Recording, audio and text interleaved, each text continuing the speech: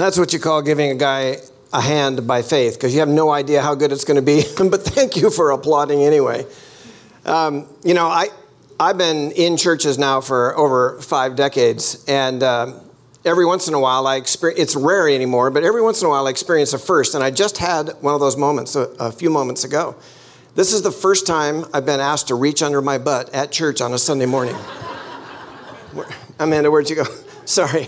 But it was memorable.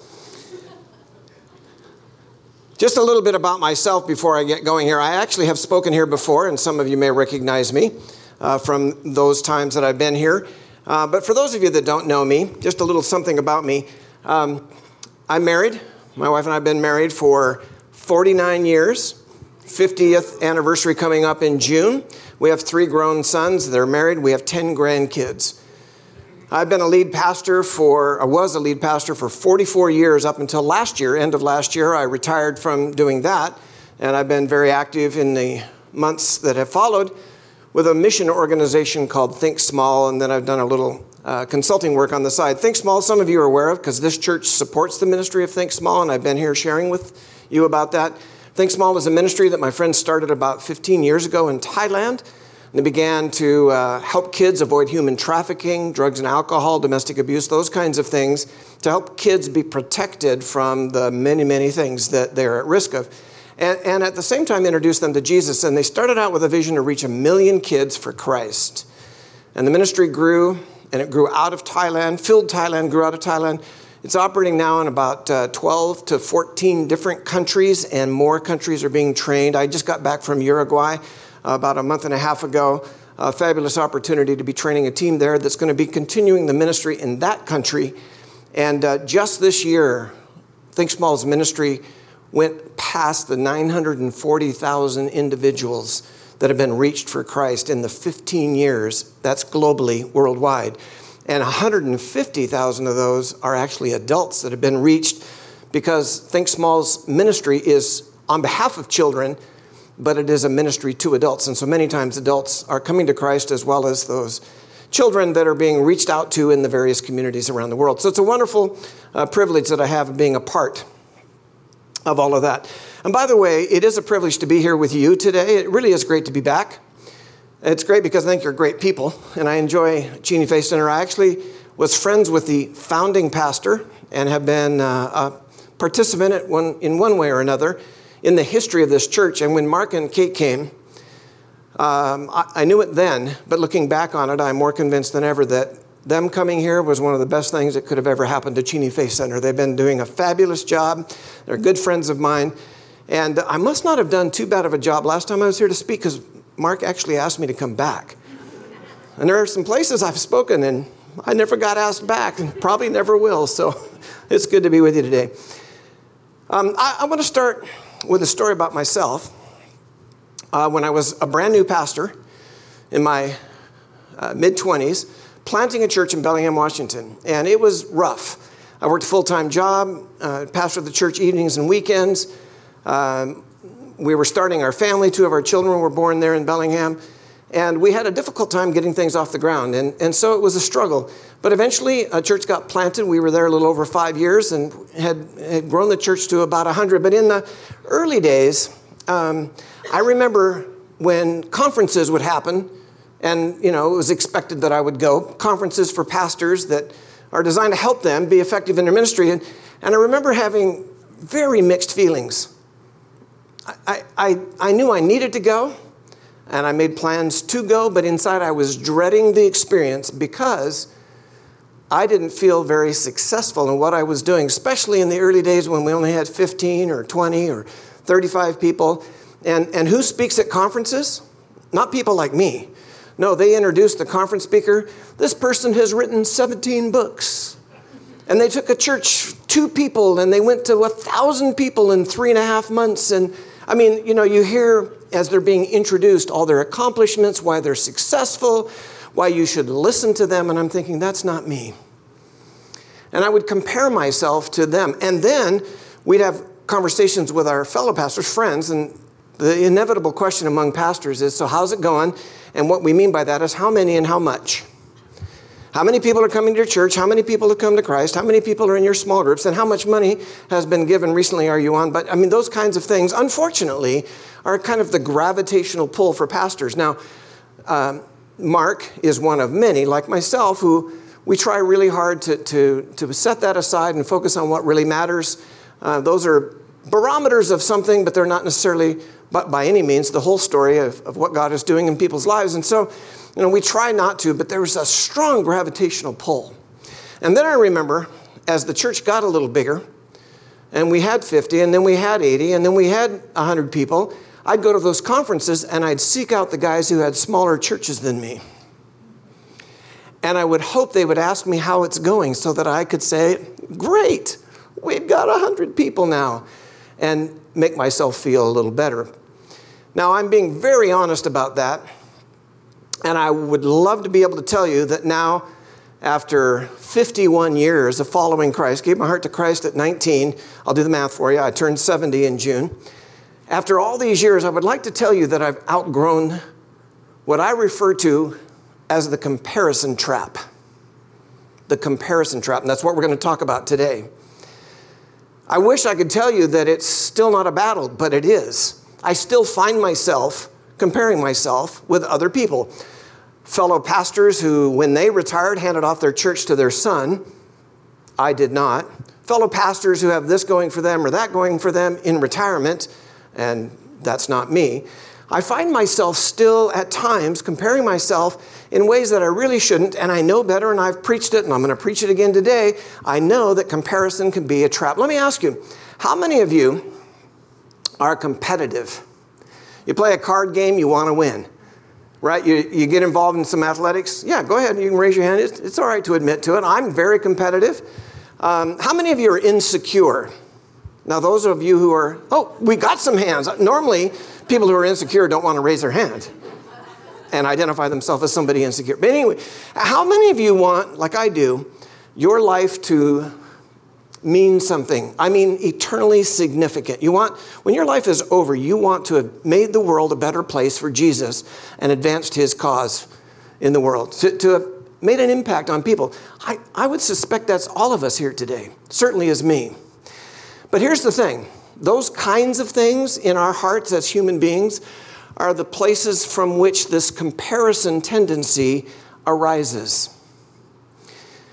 See, I learned this about myself in those early years that I described for you, that I would tell myself that I'm okay or good or acceptable or better because I am, and then you fill in the blank. And in our lives, all of our lives, the blank gets filled in by different things.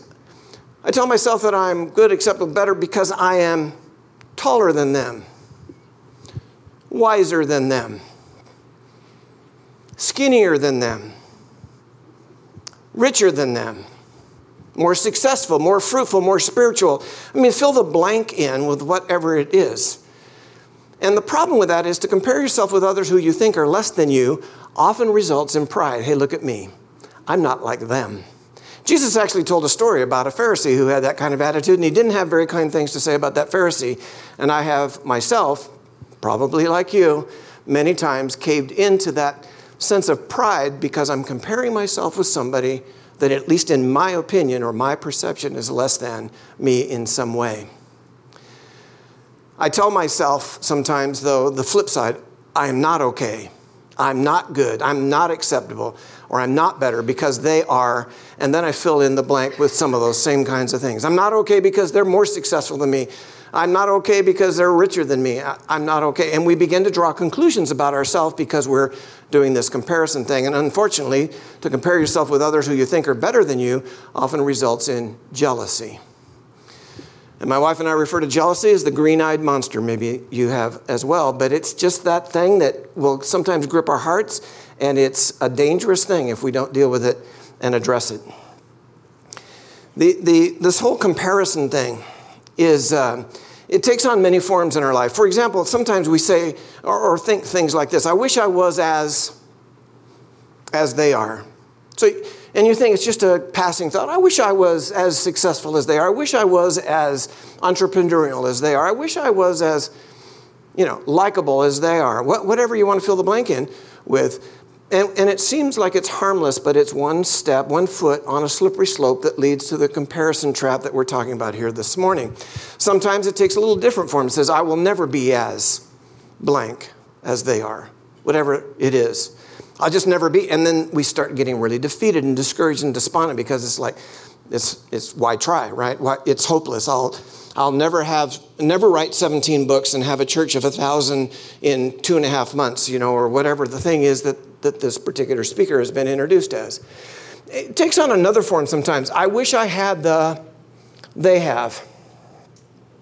I wish I had the money they have. I wish I had the children they have. I wish I had the business they have. I wish I had the life they have. I distinctly remember not that many years ago thinking about one of my peers in ministry, thinking, when I started out following Jesus, the life that I thought I'd be living is the life they're living. They're living my life. Ever felt that way about somebody else? Anybody honest enough with yourself to admit that, yeah, sometimes that's how I felt. Here's something that is really taking on some life in social media in particular, and that is that we have a tendency to compare our weaknesses to somebody else's strengths. So don't do that. Don't compare your weaknesses to someone else's strengths. What gets posted on social media? There are exceptions, but most of the time people don't post their weaknesses. They paint the picture they want you to have of them. They paint the picture they want you to see. They paint the picture consisting of positive things and good accomplishments and things that you might admire or want to imitate. And so we see that stuff on social media and then we think, yeah, but the real life that I'm living isn't anything like that, right? And so we compare our weaknesses to somebody else's strengths. But it's also just as dangerous to compare our strengths to someone else's weaknesses. Well, you get the idea. To compare yourself with others is always a trap. Let me ask you to say just always. Always. Some of you didn't realize there was audience participation today. Always. Comparison is a trap. To compare yourself with others is, say it with me, always a trap. In other words, let's put it another way. There is no win in comparison.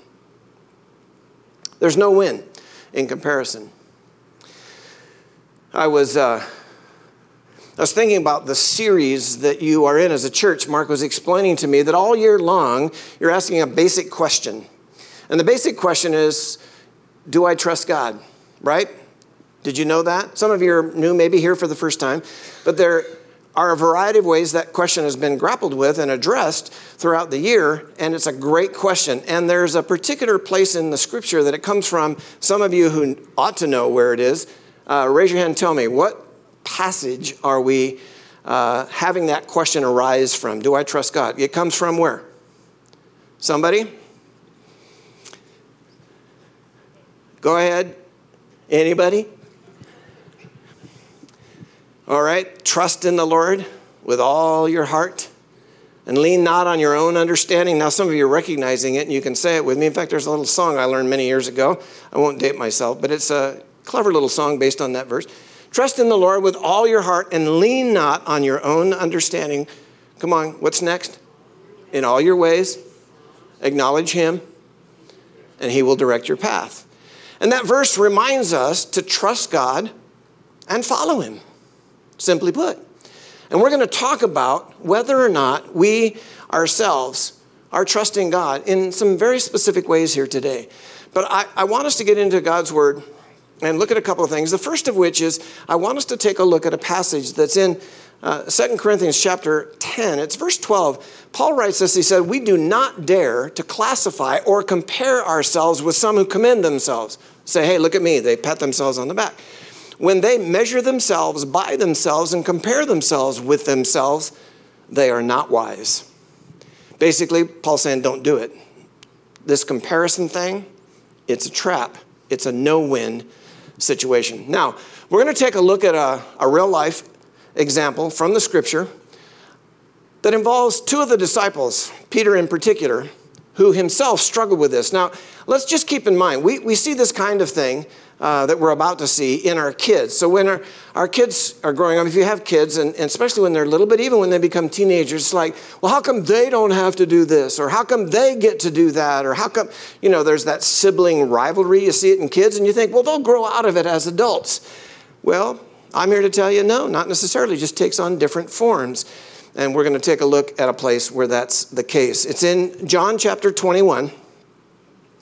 And if you're familiar with this passage, this is the resurrected Jesus. He's appeared to the disciples on the beach. They had breakfast on the beach after the disciples had been fishing all night. It's quite a powerful experience they had. And then Jesus has this conversation with Peter, and he talks to him in a way that helps Peter understand the purpose for his life. And he says, "Do you love me, Peter?" And Peter responds, "Yes, Lord, you know I do." And there's a fun little thing there with the Greek that's going on that actually shows us where Peter's heart's actually at. And it's a powerful moment, and Jesus is speaking to him about all of that. And then he says this, John 21, verse 18, "I tell you the truth. When you were young, you were able to do as you liked. You dressed yourself and went wherever you wanted to go. But when you are old, you will stretch out your hands, and others will dress you and take you where you don't want to go." What's he talking about? Well, the scripture leaves us without any doubt what it is. Verse 19, Jesus said this to let him know by what kind of death he would glorify God. Then Jesus told him, "Follow me." It's probably a reference to the fact that Peter was crucified. Tradition tells us that when Peter was crucified, he insisted that he be crucified upside down because he did not consider himself worthy to be crucified in the same manner that Jesus himself was.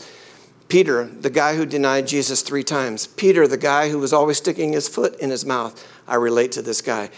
Peter, who was very impulsive at times and impetuous. And Peter, who struggled in his faith. And yet Peter, who, when filled with the Spirit on the day of Pentecost, preaches and powerful things begin to happen. And 3,000 people come to Christ as a result of the message that he brings on the day of Pentecost. And the church is launched in great and glorious style. I mean, it's instant church. It's powerful. And Jesus is preparing Peter for all that lies ahead with these 2 simple words in this verse. Follow me. When I was 19, I was a drug dealer. I was a drug user. I was living the lifestyle that someone in that space would typically be living. I was promiscuous. I was just making a mess of my life, going nowhere fast.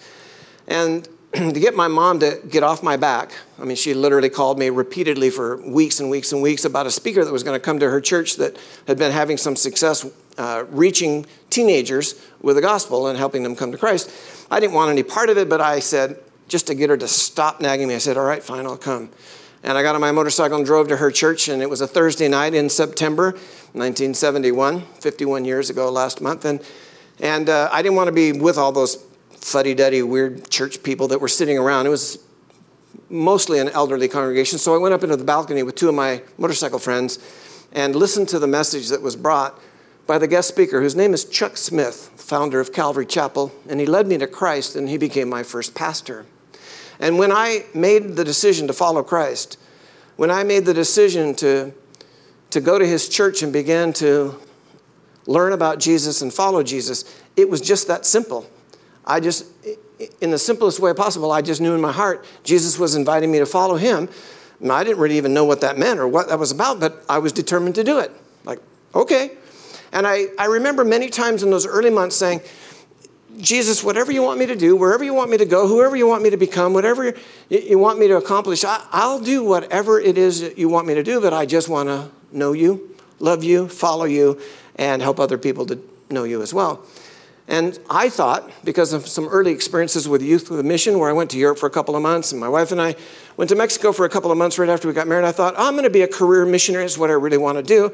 And I went to Bible college to prepare for that. In my senior year of Bible college, the Lord said, "No, I've got some churches for you to plant, and I got some churches for you to pastor," and that's what I've been doing all the years that have happened since. But my point in all that is, when I first started out, it wasn't my agenda. It wasn't my goal to be a missionary. It wasn't my goal to be a pastor. It wasn't my goal to be anything. I just wanted to follow Jesus. And if I can just suggest to you that if your understanding of what it is to have a relationship with Jesus is something more complicated than that, I would urge you to simplify your thinking. You know, the terms in our culture are not very helpful much anymore. We used to say, well, I got saved, or I became a believer, or I became a Christian, and all of those things have gotten clouded with all different kinds of weird and mostly not helpful interpretations of what those things mean. And so I typically refer to myself as a Christ follower. I don't know if you do as well, but that's probably a better phrase. But more importantly than the phrase or the semantics is the heart behind it. See, I didn't set out to be a pastor. I was one, and now I'm not on staff anymore. But what was true in the beginning is still true. I'm just a guy that Jesus loved enough to go to the cross and die for me. I'm just a guy that Jesus cared enough about to pursue me when I was running the other way. I'm just a guy who's been on the receiving end of this generous grace of Jesus Christ for decades now.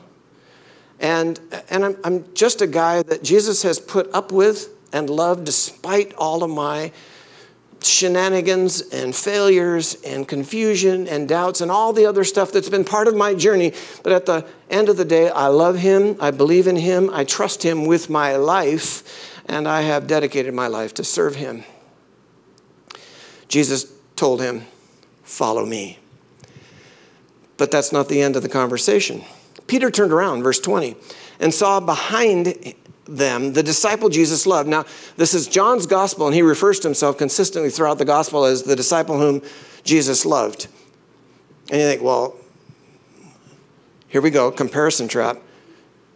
I don't know if he loves me that much. I mean, how arrogant of you, John, to think you're the disciple whom Jesus loved. What about the rest of us? What are we, chopped liver? No, John just understood that Jesus loved him and preferred to identify himself that way. Guess what? You get to do the same. Let me start over again. Hi, my name is Craig. I'm the disciple Jesus loved. He loved me enough to go to the cross, and I'm the disciple Jesus loves today, standing here in front of you. You can all say the same kind of thing. So he sees John, the one who leaned over to Jesus during supper and asked, Lord, who will betray you? John identifies himself in that way. Next verse, Peter asked Jesus, what about him, Lord? Here's the sibling rivalry. Here's the comparison trap. What about him? How many times have you asked yourself or asked the Lord that same basic question? You see something happening in somebody else's life and you think it should be different. They should get what's coming to them, or they don't deserve what is coming to them, or whatever your perception is. And you think, what about that, Lord? And you compare your circumstances to that person's circumstance. Have you ever, am I the only one in the room? Probably not, right? What about them? And Peter and John apparently had a little bit of a rivalry. They're both fishermen, so you know how fishermen can get. How many fish did you catch today? And they're commercial fishermen. How much money did you get for your fish? I sold mine for real, yeah, you know. And so there's that competition. In fact, John gives us a little hint about that.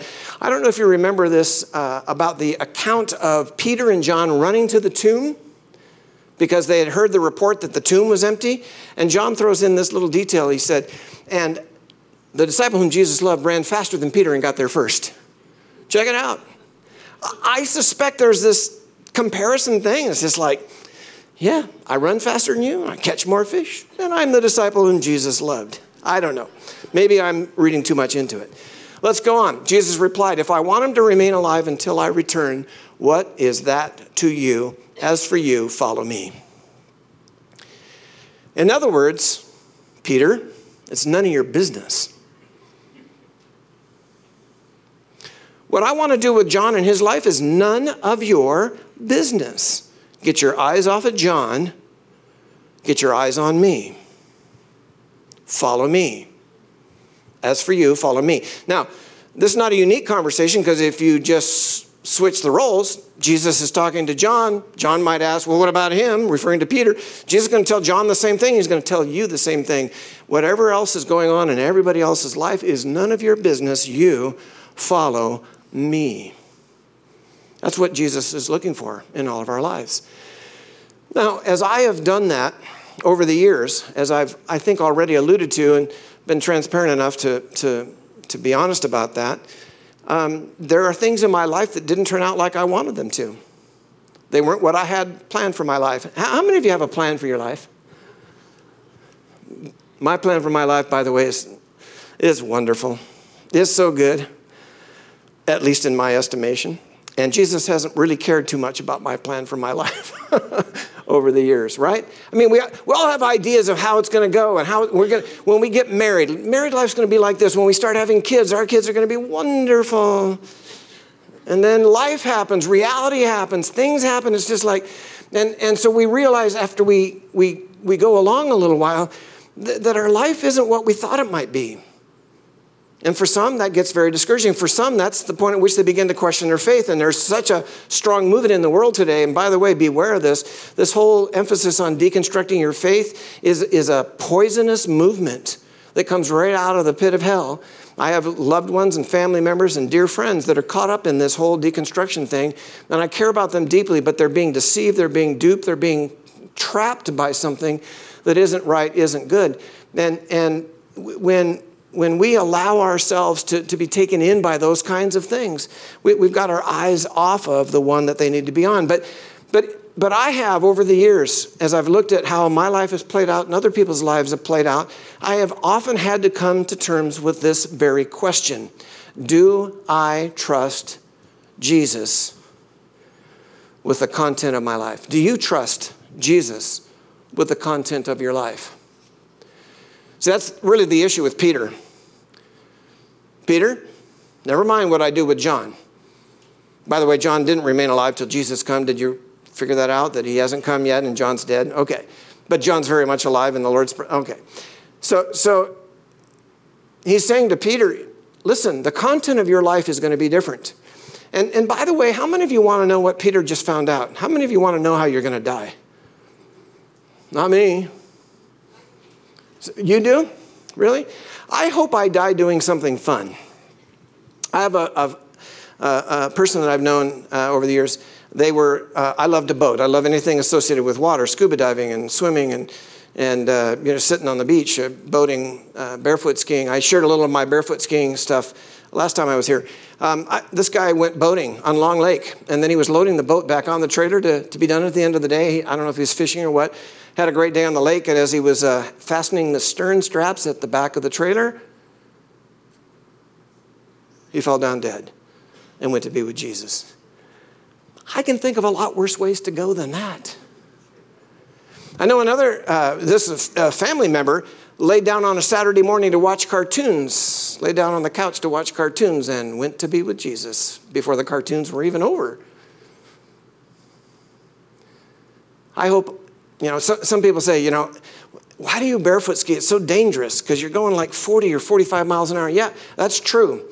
But I love doing it. And if I die barefoot skiing, there are a lot worse ways to go than that. I shared with you, I think last time I was here, when I turned 50, I determined that I was going to barefoot ski at least once every summer until I was 60. And so I set out to do that, achieve that. When I got to 60, I thought, well, that wasn't that bad. Let's see if we can do it another 10 years. So my goal became once every summer until I turned 70. I went barefoot skiing on Lake Coeur d'Alene in August and had the time of my life. And it's fabulous. That's another whole conversation. But I love doing those kinds of things. And if I die doing them, hallelujah. If it's not going to be something like that, I probably don't want to know. Some of you do want to know, and we all have our take on that. Jesus apparently figured it was necessary for Peter to know this about how he was going to end his life. But the question still is, do you trust Jesus with the content of your life? Are you content with how things are? One of the verses that has really challenged me many, many times, not only over the years, but over the decades, is a verse in 1 Timothy chapter 6, verse 6, and it says simply this: godliness with contentment is great gain. Godliness with contentment is great gain. Now, we focus a lot on godliness, following Jesus, dedicating our lives to him, repenting of sin, striving to live a life that's pleasing to him, recognizing all the while that our righteousness is not our own. We're not achieving that. we've been given that as a gift, but because we want to live a life that is pleasing to him, and we focus a lot on what it means to live a godly life. But we don't often focus enough on contentment. Contentment is an elusive thing for some of us. At least for me, it has been over the years. Because I've always wanted, whatever I had, I wanted more. When my church was 50, I wanted it to be 100. And I always envied the pastor down the freeway in Everett who had a church of 200. And I thought, man, that's a big church. When I have 200, I'll really be satisfied. I eventually had a church of 200, and it wasn't enough. I wanted a church of 500. And when the church was 500 or 600, it still wasn't enough because it needed to be 1,000. I mean, so contentment is a challenging thing. Now you say, well, what's wrong with having those goals and ambition? Absolutely nothing. But it's important that we are content with where things are at the moment while we continue the journey. See, it's important how you define contentment. See, for some people, contentment is like, yeah, I'm content with my life. And what they're saying is, I've settled. I don't have any goals. I don't want anything better. This is good enough. And God never called us to live lives of good enough. He called us to a life of excellence as we serve him, follow him. He wants us to have goals and ambitions. My friends who had the vision of reaching 1 million kids for Christ, that was a God-given vision. And it's been God who's been bringing it about. I mean, if you knew the story, it's just a total God thing. And he's doing it despite my friends and all the people that he's using to accomplish that. There's nothing wrong with goals, but contentment is an important thing for us to have. So I define it this way. Contentment doesn't mean that you settle with where you are at. It means that you choose to enjoy the journey on your way to the goal. Now, there's lots of ways to arrive at contentment, but the most important one for me personally, and this is the one that's been the biggest challenge, the best way to achieve contentment is to choose to be thankful for everything just the way it is currently. 1 Thessalonians 5:18. In everything give thanks, for this is. So anybody finish it for me? For this is. 1 Thessalonians 5:18. Be thankful for everything, for this is. Come on, people, help me out here. God's will for you in Christ Jesus. How many times you've thought, I wish I knew God's will for my life? Open up 1 Thessalonians, turn to chapter 5, read verse 18, because God's will for your life is for you to be thankful. And it's been his will for my life, and many times my discontentment was rising out of ingratitude.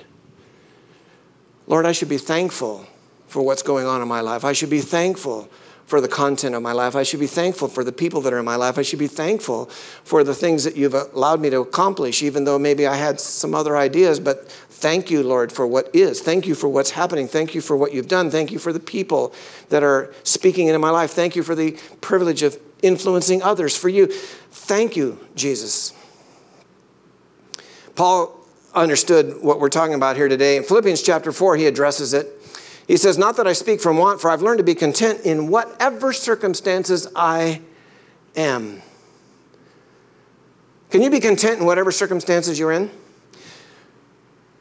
I've been in some situations in my travels to Thailand, to Colombia, and Guatemala.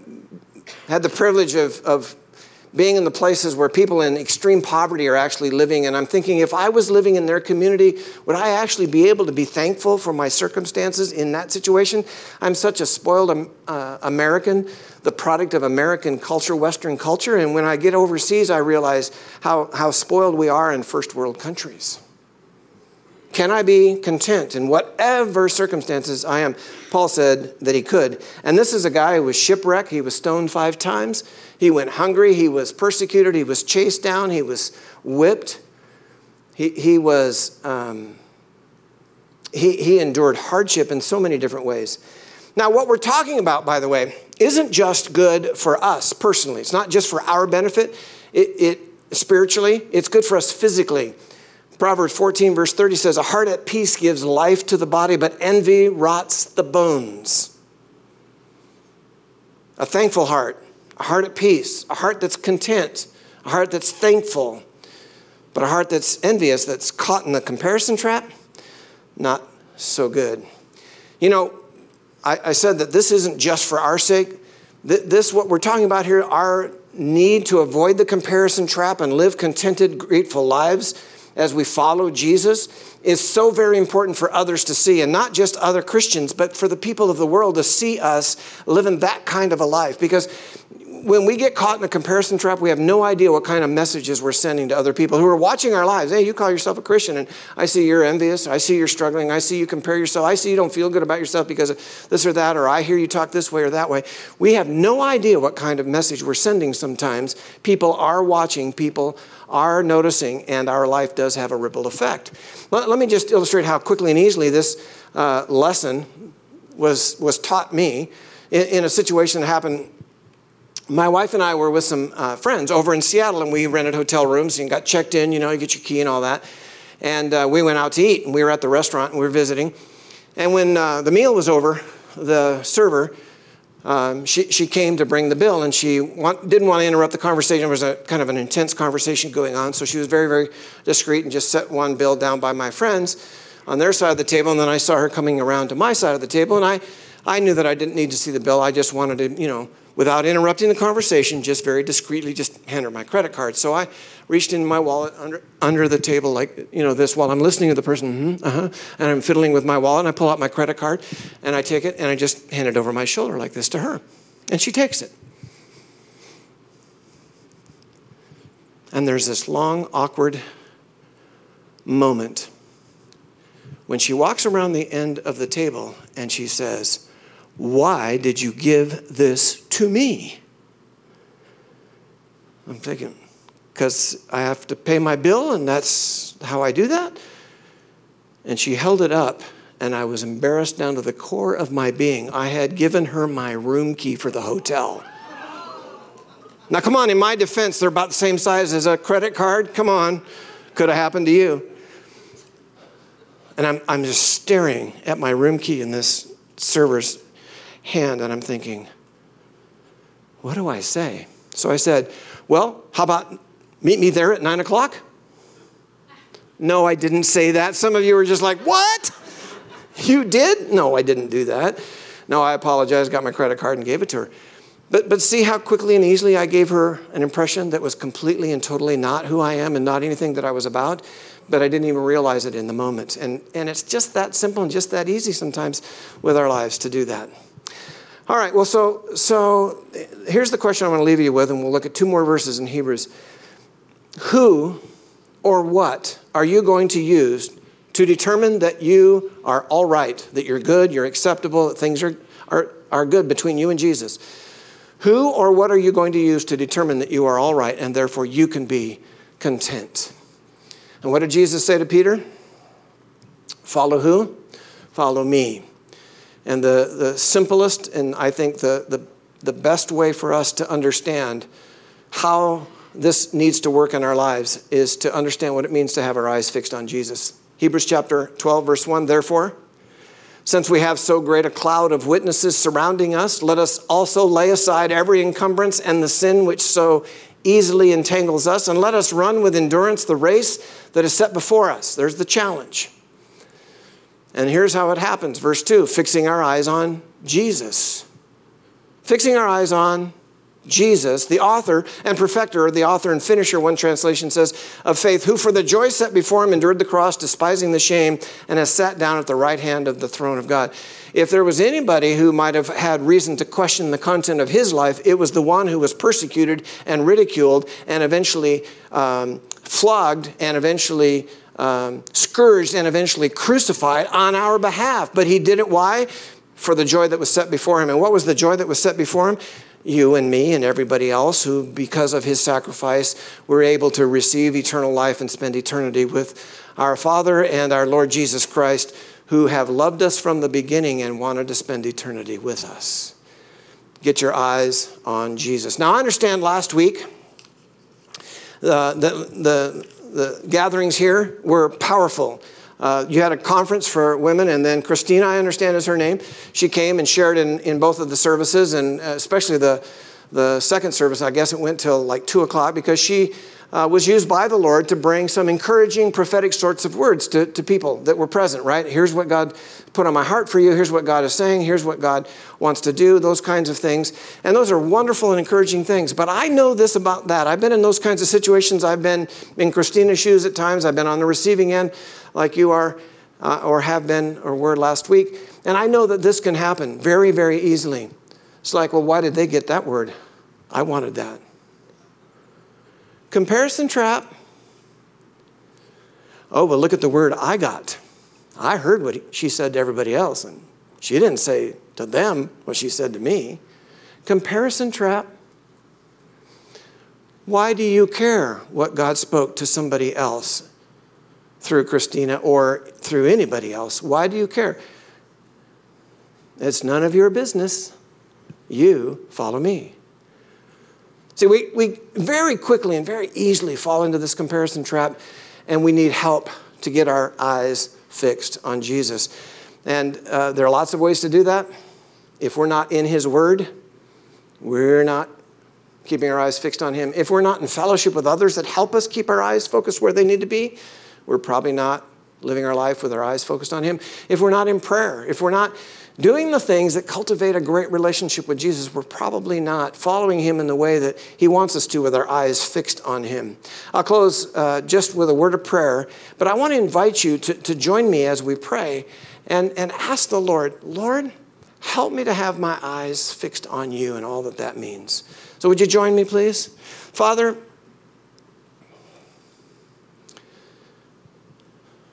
we just want to say thank you for loving us and dying for us and caring about us and having a great plan for our lives, that even though we have other ideas sometimes, your plan is always the best.